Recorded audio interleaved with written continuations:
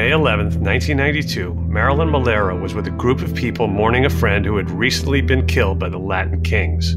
The group split up, and Marilyn went out with a friend and another mourner who they both had met that night, Jackie Montanez, who had her own sordid history with that gang. At around midnight, the three were driving near Humboldt Park when two guys who knew Jackie called out to her at a light. They all agreed to meet in the park to hang out. It turned out that these two men were members of the Latin Kings. Jackie lured one of them into the bathroom to make out, and when he stopped to urinate, she shot him in the back of the head. When she emerged alone, the other man asked about his friend, and Jackie shot him too. Marilyn and her friend were caught completely unaware, and panicked, they fled the scene. Then, the case fell into the hands of two of Chicago's now most infamous detectives who used incentivized snitches, false eyewitness testimony, and coercive interrogation tactics to pull Marilyn and her friend into a case that should have rested squarely on Jackie Montanez's shoulders. Then, Marilyn's hired attorney inexplicably advised her to plead guilty while getting nothing in return from the prosecutors, sending her directly to death row. News of this case would reach then 29-year-old law professor Justin Brooks, and it drove him to uproot his life and begin a 2.5-decade-long quest to expose the misdeeds of those detectives and have the evidence of Marilyn's innocence finally heard. She was released on April 8th, 2020. This is Wrongful Conviction with Jason Flom.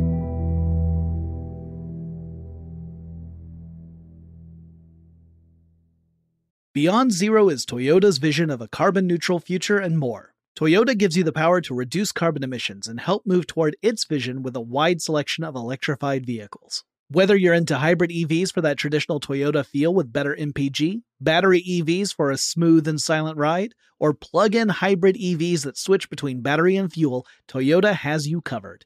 And for those who prefer hydrogen, Toyota's fuel cell EVs emit nothing but water vapor from the tailpipe. It's so cool. Giving you the choice on how to reduce carbon emissions and move closer to Toyota's Beyond Zero vision. Visit toyota.com/electrified-vehicles/beyond-zero-vision. Toyota. Let's go places. You're ready for a comeback.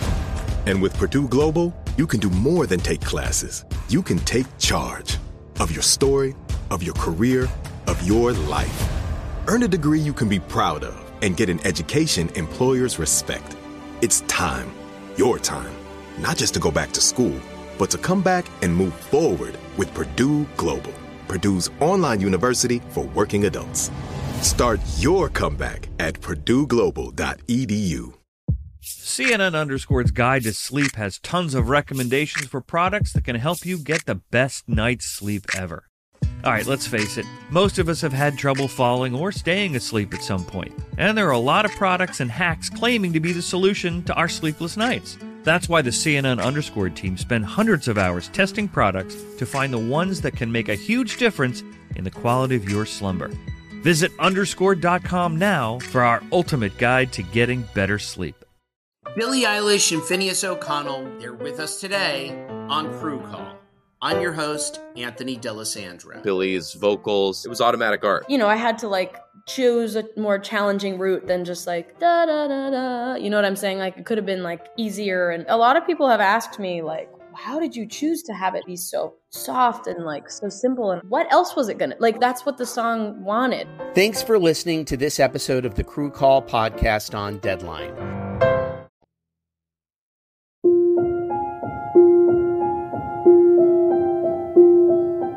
Welcome back to Wrongful Conviction with Jason Flom. Today we have an episode for you that is deeply personal to me, but it's even more personal to our second guest today, Justin Brooks. He is the founder and director of the California Innocence Project.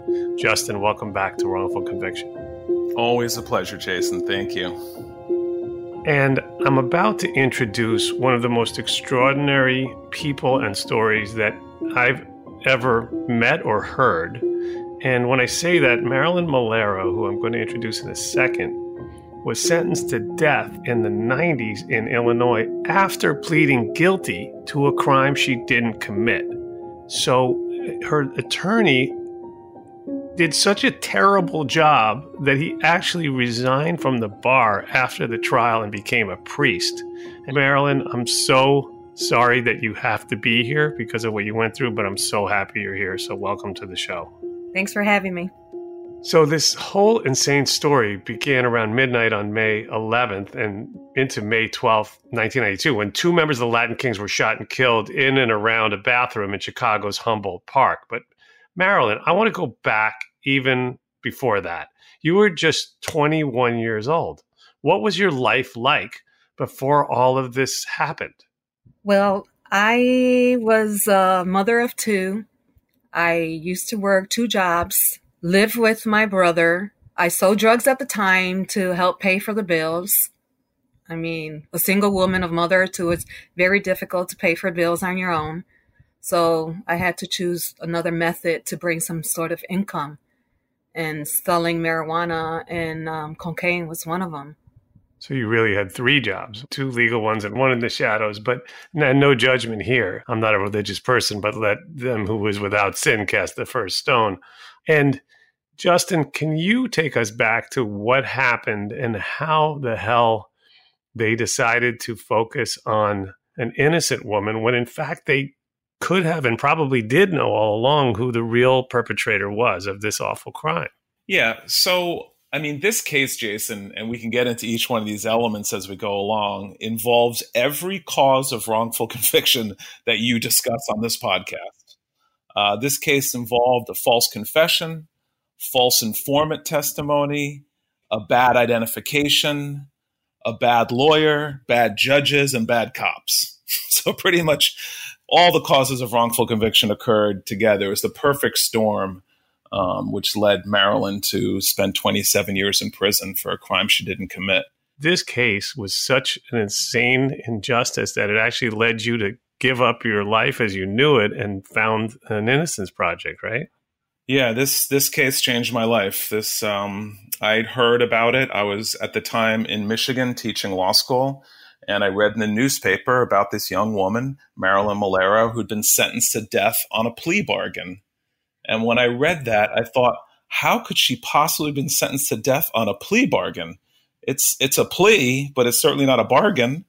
And, there's supposed to be some kind of negotiated result where you get a lesser sentence as a result of you giving up all the rights that you have to give up in a plea agreement. And you're giving up your right to trial, you're giving up a lot of your appellate rights, and, you're going directly to jail. And with her, she went directly to death row. And I was so shocked by it that I found out more about her case. I ended up meeting with her on death row. She was scheduled for execution. And I remember the day vividly, more than 25 years ago, sitting across from Marilyn and saying, how did you end up here?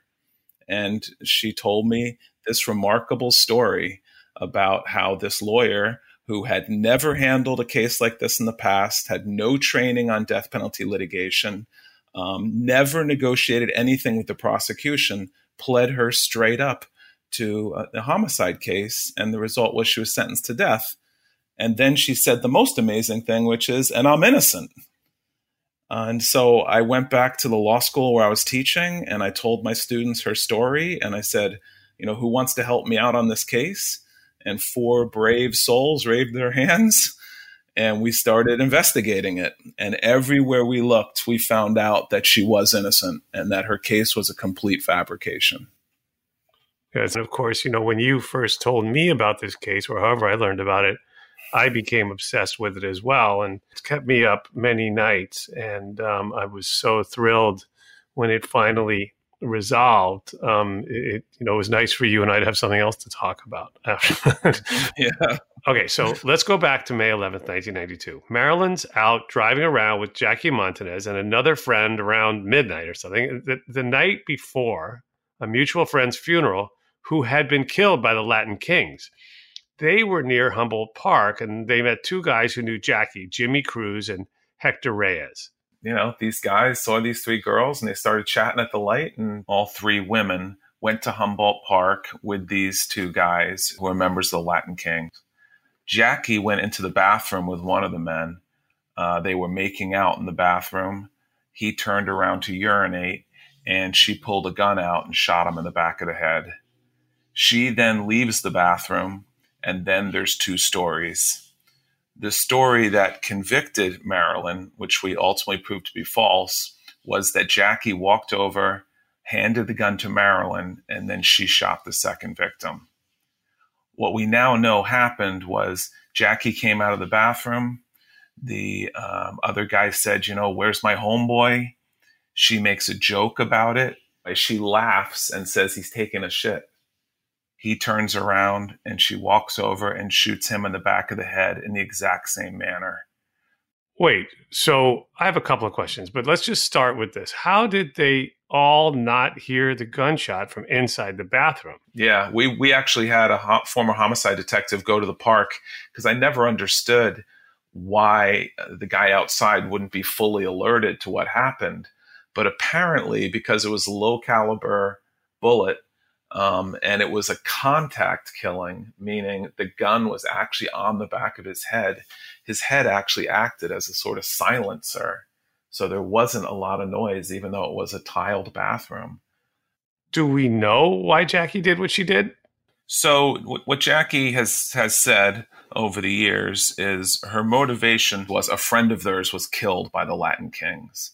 But there's also been a lot of talk about that she was doing it to rise up in the gang, to be seen as someone who would do something like this. So what did Marilyn do when the shooting happened? Well, Marilyn and the other girl are in shock. They see what happened. They run. And of course, when you run, it's going to be equated to guilt. Neither Marilyn nor her other friend knew what Jackie Montanez was up to that night. And then ultimately they're arrested walking out of this funeral that we've been talking about for their friend who'd been killed by the Latin Kings. And Marilyn, can you give us just from your perspective? So here you were, a mother of two. You're snatched off the street after this funeral. And you and 15-year-old Jackie Montanez, the girl really who actually committed this crime, were brought down to the Latin Kings.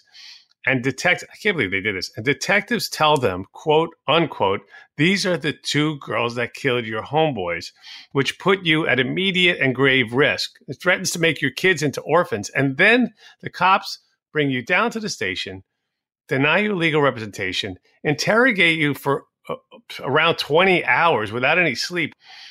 And ultimately, you signed a statement that they had prepared. It was a terrible moment. We had just left a funeral. The detectives just came straight and arrested Montanez and myself. Then they parked. They received a phone call. Once they hung up with the phone call, they took us to Humboldt Park. We sat there for like a good 10 minutes and they were questioning us. I did not answer anything. After the 10 minutes, they took us to Beach and Spalding. They displayed us before the Latin Kings. And that must have been terrifying in and of itself. At that moment, all I thought of, it was my ending was right there, Somebody's going to pull the trigger and kill us both. Then they took us to Grand and Central, placed us in separate rooms. And from then on, that's where the interrogation began. They took turns, Detective Guevara, Halverson, and kept questioning me over and over, trying to get me to admit that I've committed one of the crimes, which I kept telling them I did not. So the interrogation kept going back and forth between Guevara and Halverson. They wanted me to say something that I could not say. They wanted me to lie, and I didn't want to lie, but they kept pressuring me. And it's just, it becomes to where you're like, what the hell? Just leave me the hell alone. And, I spent time just crying, and it was like they didn't care. They didn't care about the tears. They didn't care about how I felt. They didn't care about, how they were pressuring me, so, mentally, emotionally, and physically, it was very draining. So, Justin, why was Marilyn in their sights, and how did they come to focus on her?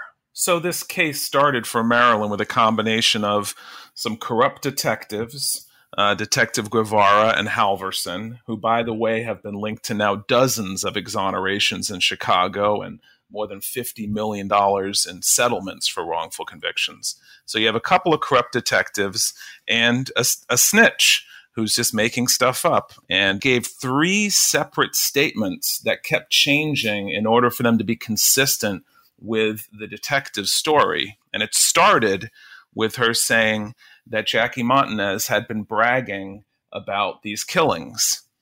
Then once they got Marilyn into the mix, then she changed the story and said that Jackie just took credit for one of the murders.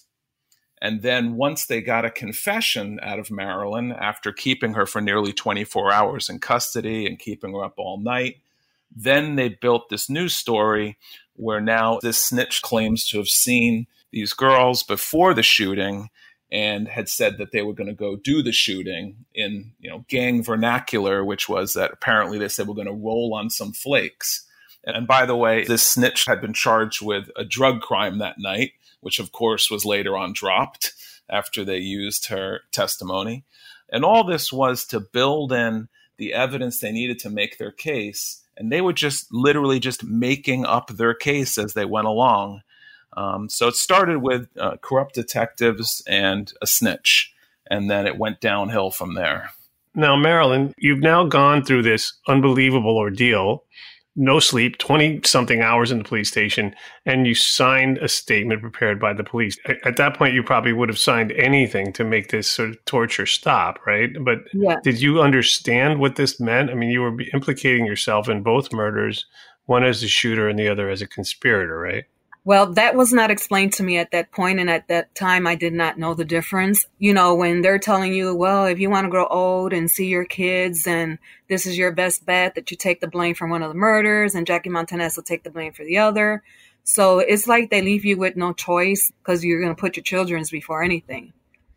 So I just went ahead and signed that statement. And of course, there's more insanity coming our way, right? Because there's a witness who ends up testifying to seeing the murders from her apartment window, even though we find out later, right? I guess, Justin, your investigation uncovered some interesting things about that. Sure. So after they, use this snitch testimony to get to Marilyn, they now have to build the case up. And this woman claimed to see the shooting from her apartment. And the first weekend I was working on this case, I drove to Chicago with my students and stood right in front of her apartment building. And it was crazy because all you had to do was go to the park to realize that she was lying. And when I measured it off, the distance between her apartment and the bathroom where the shooting occurred in front of, it was 489 feet. And she claimed at night, in the dark, with hardly any lighting, she saw Jackie hand this gun to Marilyn and do this shooting.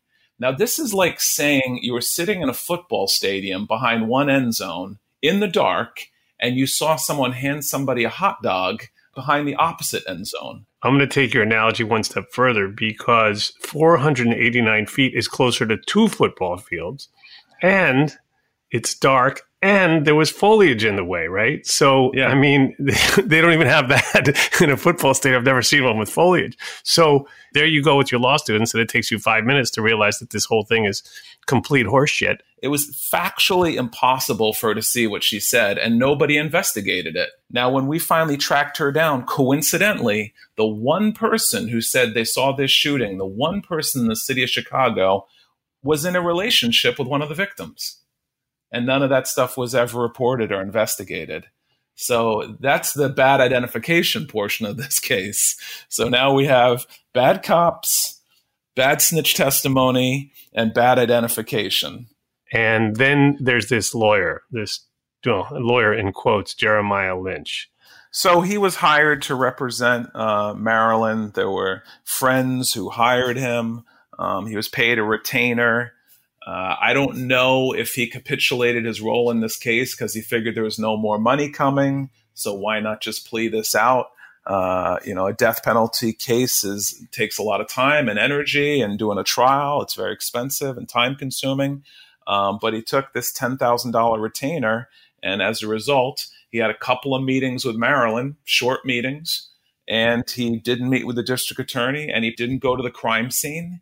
Even though later on when he was questioned, he wasn't that far away, his office from the crime scene, and he'd claimed that maybe he jogged by there one time.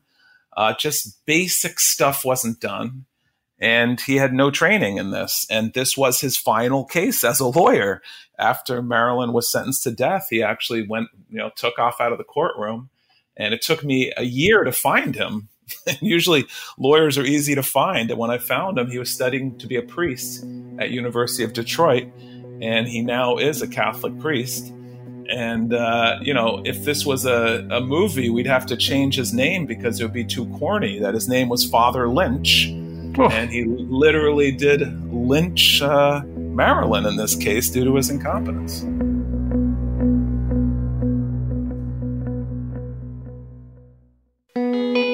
The Pacers Foundation is a proud supporter of this episode and of the Last Mile organization, which provides business and tech training to help incarcerated individuals successfully and permanently re-enter the workforce. The Pacers Foundation is committed to improving the lives of Hoosiers across Indiana, supporting organizations dedicated primarily to helping young people and students. For more information on the work of the Pacers Foundation or the Last Mile program, visit pacersfoundation.org or thelastmile.org.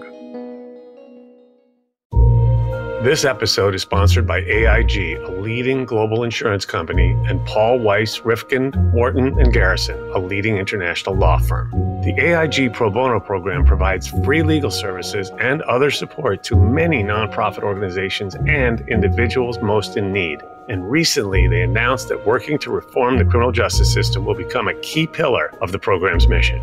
Paul Weiss has long had an unwavering commitment to providing impactful pro bono legal assistance to the most vulnerable members of our society and in support of the public interest, including extensive work in the criminal justice area.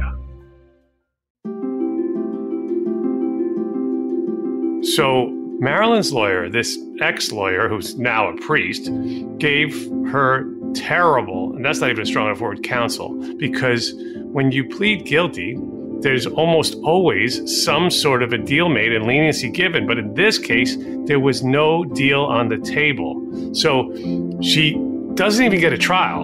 And on top of that, her right to present evidence of innocence at that time and into the appellate process had been waived. So she went straight to a sentencing hearing in front of a jury. And it's just the prosecution telling 12 normal, everyday people what a terrible, violent, evil person she is. And then there's the question of whether she gets death or whether she gets life in prison. Now, the reason this was so incompetent is because you could at least make an argument if the sentencing was being done by a judge, that the judge had sort of off the record indicated this isn't going to be a death case. But when it's a jury, you have no assurances of anything. So the jury now gets to hear everything that the prosecution wants to put on. Crime scene photos of dead bodies, testimony from the victim's family, all these things in the sentencing phase of a death case. And Marilyn ends up getting sentenced to death. And it's worth noting that Illinois, I don't know how long ago it was, more than 10 years ago, there was a professor at Northwestern who assigned his students to find innocent people on death row. And the students found 11 innocent people on death row. Mm-hmm. Students, by the way. And at that point, Governor Ryan, at the end of his term, commuted the death sentences of everyone on death row in Illinois because he realized that during his term, they'd executed 10 people. And here these students had found 11 innocent ones. So his... Right. They weren't even batting 500, even if they got it right on the ones they executed. And it's extremely unlikely that they didn't execute some innocent people along the way. So, they were maybe getting it right about 3 out of 10 times. And we're talking about the death penalty, for Christ's sakes. So, Marilyn, can you give us some insight into what it was like on death row as a young mother, now separated from her children, thrown into this Twilight Zone nightmare? Well, when I first arrived to Dwight, and I was taken to Cottage 15, where it's basically segregation, and they have a wing where they held the death row inmates, and it's basically glass where segregation inmates can see the death row inmates, and they put me past that glass into a cell, and I went in the room. They had brought me some boxes with clothing, all my beddings and everything that's required from the institution to give to you, and wouldn't make my bed. I just sat there and started praying, and I just kept praying and praying, got on my knees, and I'm like, Lord, just take the reins, whatever whatever you want me to do, I'm here and I'm going to do it, just let me be at ease, let me be at peace, let me be right by you, and let me get through this as best as I can, It was a beginning of a new start for me, away from everybody and getting to know new people. And the officer came back and saw me praying and kind of disturbed me. He's like, "Hey, Miss Mulero, would you like the chuck hole open?" And I'm like, "Sure." Left the chuck hole open. The girls came by, introduced themselves to me, and they sat there and they prayed with me, through the chuck hole. And so, it was like an experience being back there on death row. I try to stay as active as I possibly could back there. You're not allowed to be with other offenders, but the people that were back there. So we had moments to where we were able to come out an hour at a time or 2 people at a time. I enjoyed it for the most part. Not that I enjoy being on death row, but the way I was treated. I was loved and cared for. I was tended to. They would always constantly pray for me. We had lieutenants and officers, kind of stay back there with us, keeping us company and praying with us. And because you get to know these officers, if they're a part of you, they no longer become officers. Some of them are compassionate and their heart goes out to you, and they try to spend as much time as they possibly can, keeping you on a positive note. And majority of the times I would stay in my room and I would try to sleep my days away. And the officer were like, "Miss Mulero, get up, let's go to the yard or whatever." And I would go just to, stay motivated. I tried to do some schooling. I enrolled in myself for college. Within 3 months, they came back and told us back there that we were not worthy enough to take any schooling because we were death row inmates. We were, about to be executed. So they took the schooling from us, and one of the ladies back there decided that, hey, okay, so let's get some sponsors. Let's write the church and see if they would, sponsor us and pay for some schooling for us. And that's what we did. We started writing several churches, organizations to try to see if we got sponsors. I was blessed to get 2 different sponsors to get some of my education. I have diploma certificates. Right now, I have like 4 more modules left before I attain my associate's degree on theology. And it hasn't been easy. It's been kind of a rough time in prison, because prison's not designed for you to be comfortable. It's designed for you to be uncomfortable, for you to stay in trouble. But it all determines on the individual inside and what is it that you want to do and accomplish while you're there. So I was determined to do the right thing, not just by me, but for my children and my family and for my attorneys who were fighting hard to get my release. So I owed it to everybody, not just myself. So I pretty much stayed busy trying to stay focused on a positive note while I was there. Do you think they knew you were innocent? Yes, they did. They knew from the moment that I got there, because before my arrival, Montanez was already at Dwight Correctional Center, and she was always bragging about, killing these guys. So they already knew that I was innocent. And Justin, Jackie signed affidavits and admitted verbally numerous times that she alone planned and executed the murders. So these are the arguments that we made for years and years and years. But the problem was no one was willing to listen to them as long as that plea stood. And Marilyn never had an opportunity to present this evidence in a trial. So the process of how the hell this thing finally unraveled itself, it took, the better part of 2.5 decades, really, right? Yeah, 25 years I was working on it. I mean, when I started this case, to put it in context, I was 29 and Marilyn was 24. And now I'm 55, and I won't say how old Marilyn is, but it's been a long journey. So now that death sentence got reversed by the Illinois Supreme Court because the prosecution got greedy in the sentencing phase.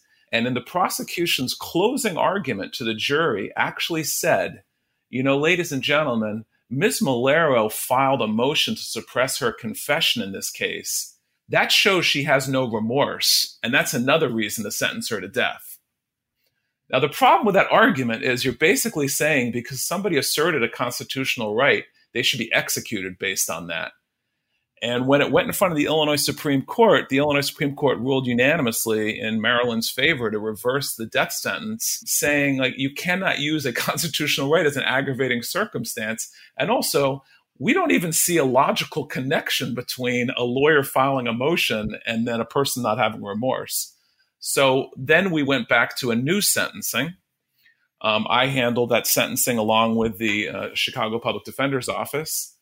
I first tried to get in all the innocence evidence, but it was very difficult because they didn't want to hear it, because they said this isn't about whether she's innocent or guilty. This is about whether she gets sentenced to death, because the court refused to withdraw her plea. So Marilyn's always been stuck with this plea. She then gets sentenced to natural life, which was the best case scenario out of that proceeding. And then we start this 2 decades long odyssey trying to get her out of prison or get her a new trial. I took the case up on appeal from there. We went into federal court. We argued the ineffective assistance of counsel. Federal court, the oral argument with it was really frustrating. One of the justices kept saying, well, it was her decision to plead. And I said, Your Honor, this is like going to a doctor's office and they say you're going to be dead in 10 minutes if you don't have open heart surgery. And you saying, okay, your right to effective assistance of counsel means getting good advice. And there was no way this advice was good.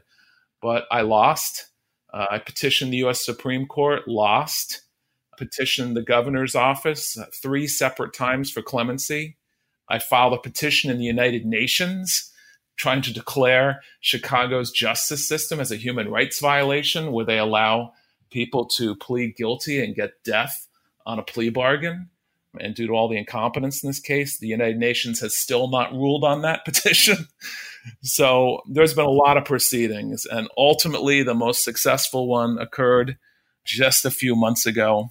And that was finally another petition to the governor asking for her release, laying the case out. That evidence had never really seen the light of day. It's madness. I mean, the idea that she was prevented from presenting overwhelming evidence of innocence is nuts. It's absolutely nuts. It's a terrible indictment of our system. There should be some mechanism for justice to see the light of day. Of course, the last resort in this case was a clemency from the governor. And by the way, it wasn't just me that petitioned for that. It was the Exoneration Project, the Illinois Innocence Project. As you said, there's been a lot of innocence work in Chicago over the past few decades. And there's a lot of great lawyers and organizations that are doing it. I know I called so many people trying to get this on the governor's desk that there's probably people listening who are like, oh, Flom, you bothered the crap out of me on this case for so long. But anyway, it doesn't matter, because the point is that it finally worked. So Marilyn, so October 9th of 2019, there's a clemency hearing. And then there's almost 7 months go by, almost to the day, until April 6, 2020. How did you find out that the governor had granted you clemency? I had surgery not too long ago, and one of the officers that sat with me at the hospital ended up working with internal affairs. And she comes to my room. She's like, hey, Marilyn, I need to see you. And I'm like, yeah. Everybody's like, oh, shucks, I ace here. Hi, you're contraband, So she's like, no, come here. I need to speak to you. I'm like, okay. And she's like, do you know? And I'm like, oh, my God, you're leaving me too? And she's like, oh, you don't know? I'm like, don't know what? She whispered in my ear, and she's like, no, you're going home. I'm like, stop playing with me. And she's like, I'm for real. I'm like, stop playing with my emotions. This is not funny. I love you. You're good to me. You were good to me then. But right now you're kind of, working a little nerve.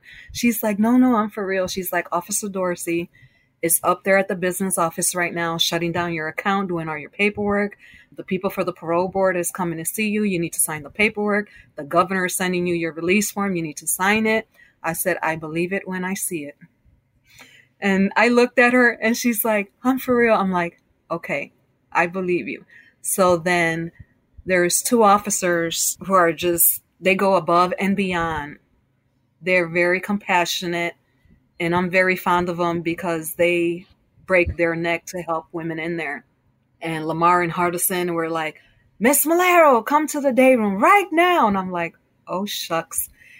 And they were like, we're about to announce it on the intercom that you're going home. I'm like, no. Please do not do that just yet. They were like, why? Because I don't want the girls to be in an uproar, because once they find out that I was going home, because they've been waiting impatiently, we were on lockdown.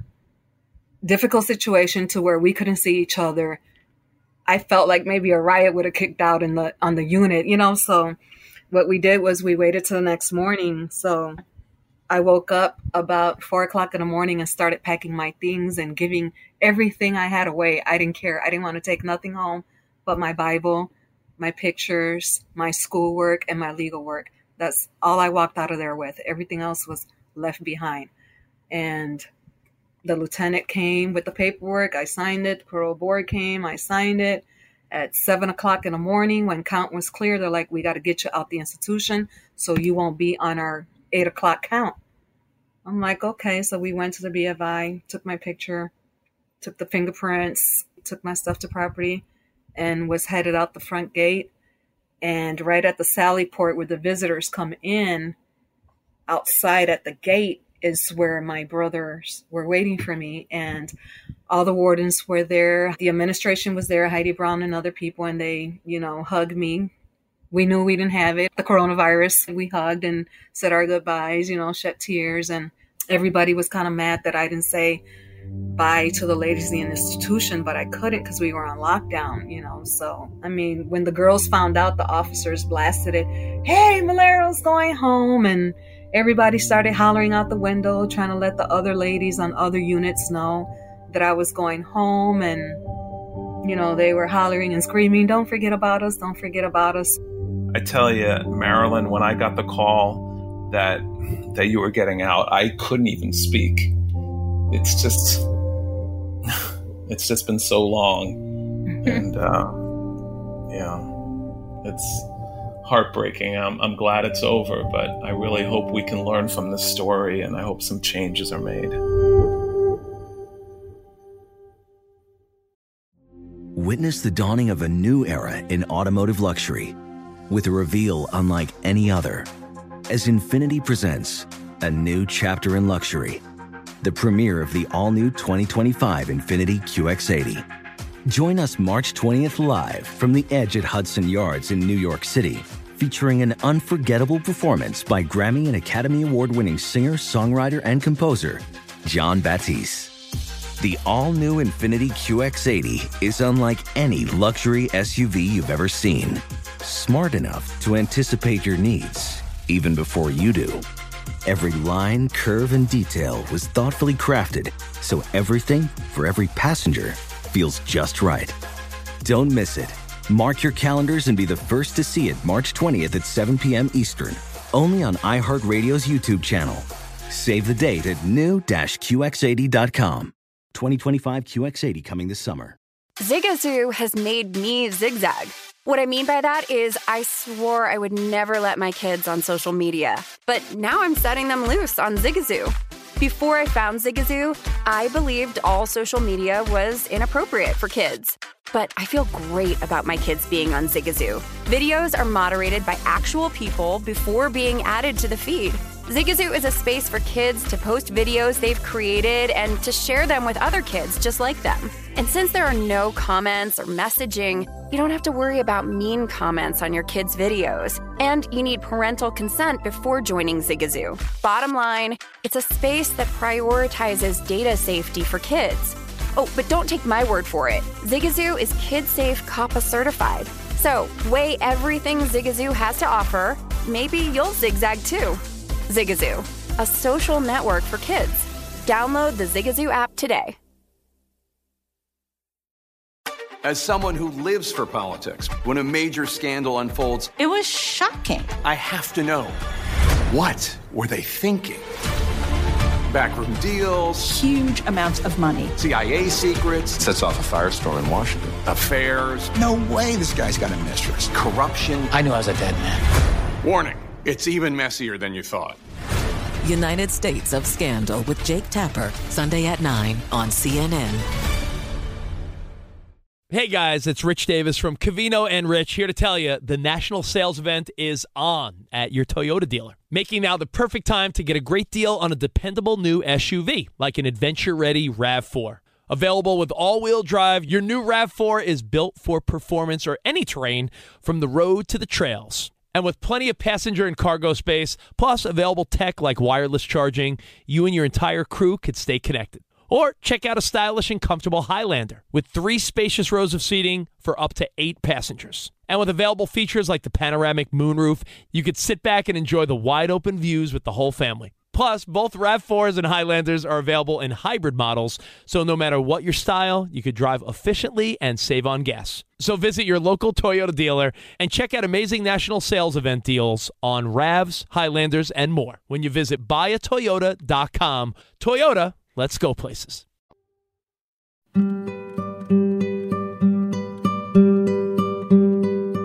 Did you get a chance to see your children while you were in prison, or what was that communication like over all those 26 years? I was pretty blessed. I had a family who would take turns bringing my kids to see me constantly. So in that perspective, I, was very grateful for my family. So throughout my whole incarceration, I was able to see them. It was heartbreaking sometimes because my oldest son will always try to undo the handcuffs to release me and stuff, and he will always be like, come on, Mom, let's go. And I'm like, no, baby, I got to stay here in school. He's like, Mom, you're not in school, you're in jail. So they pretty much knew. So at that point, I knew that I had to keep it real with them and be like, yeah, Mommy's in jail, but not for long. And I'll be home with you guys, It took them to be grown men now, but I'm blessed to be here with them and be able to spend time with them and my grandkids and my family. Since I've been out here, I've been on a movement trying to focus back on those ladies that are still there, that are also innocent, that no one knows about, because like myself, I've been fighting and it's been falling on deaf ears, and it's the same thing with the women that are in there. So I am fighting hard with the Exoneration Project to make these ladies known. So that's what I'm working on right now. You've really hit the ground running, and it's awesome to see that your spirit is beyond. And all I can say about that is welcome home. And of course, there was another development, which is that in May of this year, the Cook County State's Attorney's Office began a comprehensive review of now retired Detective Ronaldo Guevara's cases in what has now been called one of the biggest policing scandals in U.S. history. And let me just say that again. One of the biggest policing scandals in U.S. history. This is the the 2 detectives that were, responsible for your wrongful conviction. But Justin, what about Ernest Halverson? Yeah, he's been tied into these cases as well.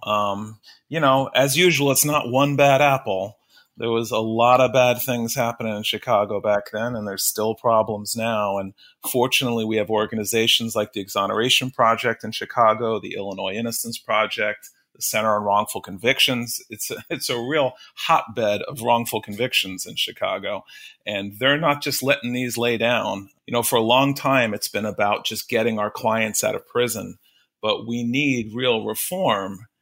And we need to examine these cases after they happen and look for the people responsible and hold them accountable, and then look at their other cases.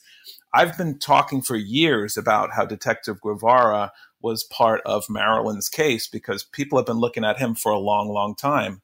But the problem is, in our system, getting the truth into a format that then can get presented within our judicial system and have a result is very, very difficult. It's the greatest frustration of my life, is that often we know the truth and we have the facts, but for some reason the system won't allow those facts to be presented or won't give you an opportunity to get the right result.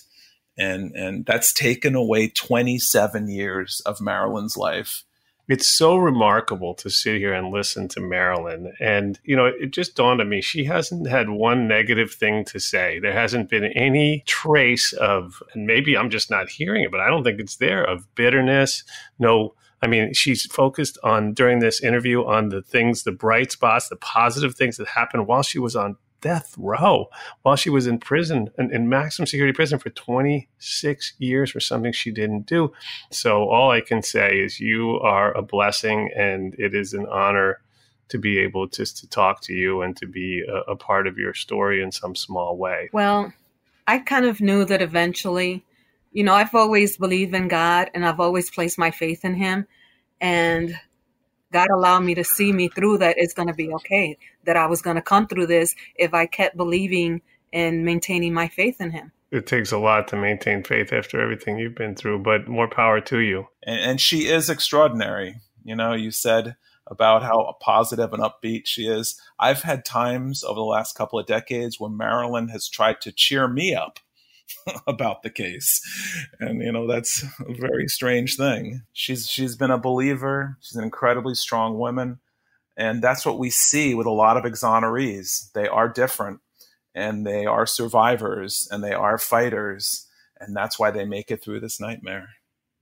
Well said. And it is justice delayed, but at least in this case, justice was not denied. And there's still fighting left to be done on Marilyn's behalf. And I know she's in the best possible hands with you and the California Innocence Project, as well as all the other great people that have been involved in helping to get you home, Marilyn. And I want to put a plug in too. You've heard today about the work of the California Innocence Project, as well as the two other organizations that helped free Marilyn, the Illinois Innocence Project and the Exoneration Project.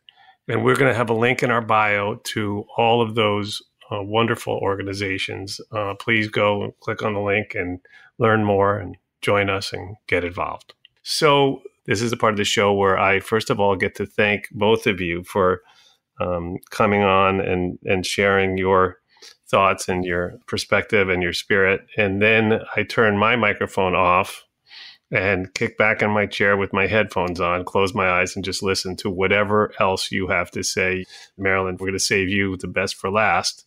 And I'm really looking forward to that. So now, again, Justin Brooks, founder and director of the California Innocence Project, law professor, and human rights fighter extraordinaire.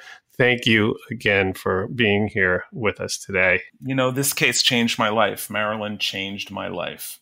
I was teaching law school in a nice, quiet life in the middle of Michigan with a nice little Victorian house. And I'd been a criminal defense attorney for a number of years in Washington, D.C. But when I got involved in this case, I was shocked.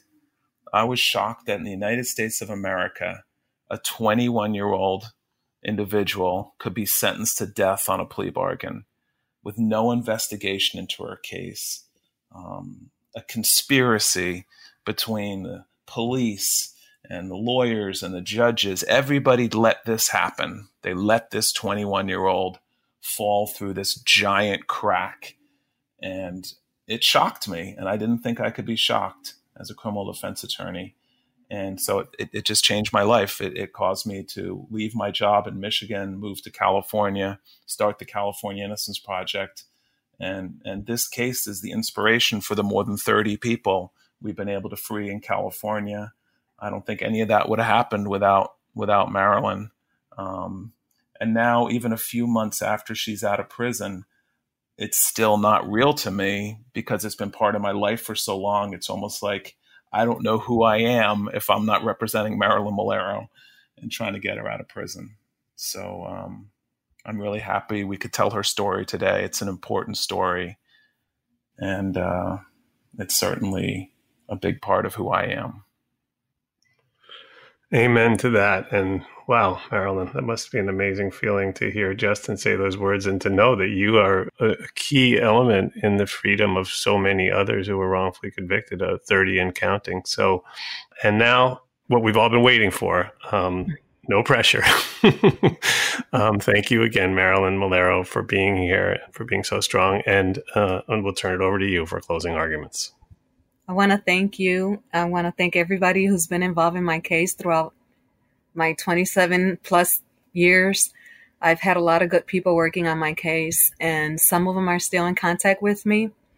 And that's a very, emotional thing, knowing that these people can still stay in contact, which they didn't have to, but they are, so I take that to heart.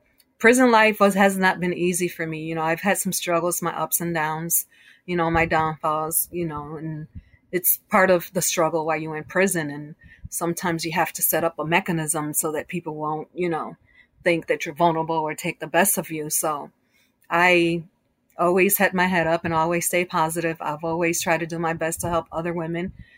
My experience with my situation in my case had helped me to deal with other women in their situations as well and help them cope with, their pain and suffering and being able to be away from their families. And, while I've been incarcerated, I've helped create different programs, different groups, and joined the Phoenix Rising.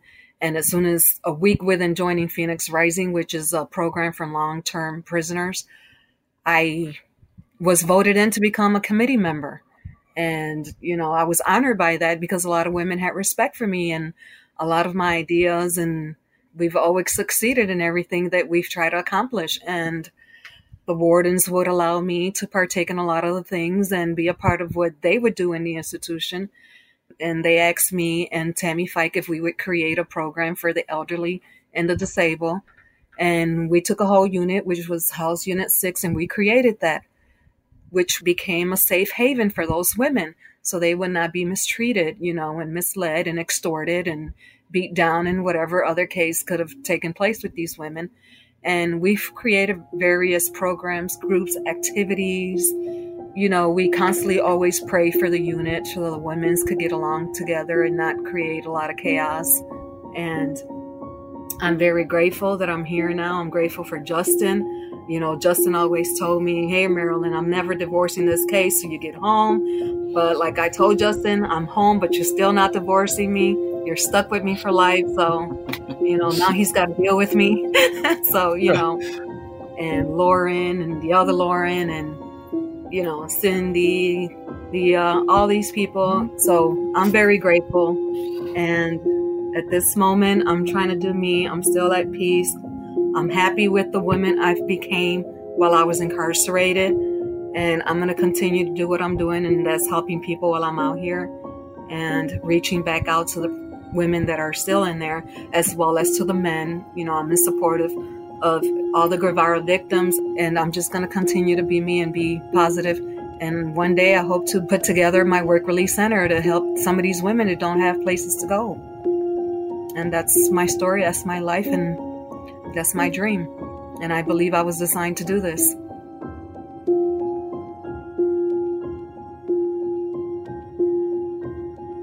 Don't forget to give us a fantastic review wherever you get your podcasts. It really helps. And I'm a proud donor to the Innocence Project, and I really hope you'll join me in supporting this very important cause and helping to prevent future wrongful convictions. Go to innocenceproject.org to learn how to donate and get involved.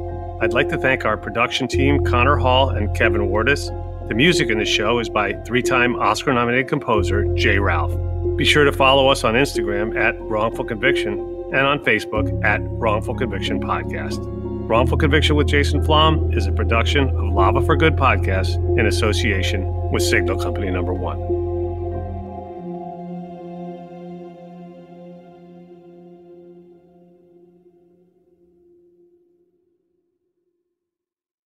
Infiniti presents a new chapter in luxury, the premiere of the all-new 2025 Infiniti QX80, live March 20th from the Edge at Hudson Yards in New York City, featuring a performance by John Batiste. The all-new 2025 Infiniti QX80 is an SUV designed to help every passenger feel just right. Be the first to see it March 20th at 7 p.m. Eastern, only on iHeartRadio's YouTube channel. Save the date at new-QX80.com. Don't miss it. 2025 QX80 coming this summer. Does money stress you out? Let Facet flip your financial chaos into clarity. Finding Facet immediately put us at ease. Facet's innovative approach to financial planning ensures your money works as hard as you do, enabling members to experience the joys of having your finances in order. And that makes us Facet for life now, I guess. Visit Facet.com, FACET.com to learn more. This ad is sponsored by Facet. Facet Wealth is an SEC registered investment advisor. This is not an offer to buy or sell securities, nor is it investment, legal, or tax advice. These testimonials are from current Facet members who are not compensated. All opinions are their own and not a guarantee of a similar outcome. Saturdays are for sunshine, especially for your ears. With another election, ongoing wars, and natural disasters, we know the news can be a lot to take in. And we're determined to share the bright side of humanity. Every Saturday, take a breather from the headlines and hear all the uplifting happenings across the world with 5 Good Things, a new weekend edition of CNN 5 Things. That means you can find this goodness in the same feed as 5 Things. Listen to 5 Good Things on the iHeartRadio app. Hey, this is John Ridley. And this is Matt Carey, documentary editor at Deadline. And welcome to Doc Talk. John, we've got a hard-hitting episode today. A lot of controversy. Well, maybe we should put the word controversy in quotes in the documentary field about the nominees for Best Documentary Feature. We're going to get into that with some amazing panelists. You get a shot, but the individuals behind every one of those images, they're complicated and they are human. This has been Doc Talk. Thank you. Great conversation. Thank you.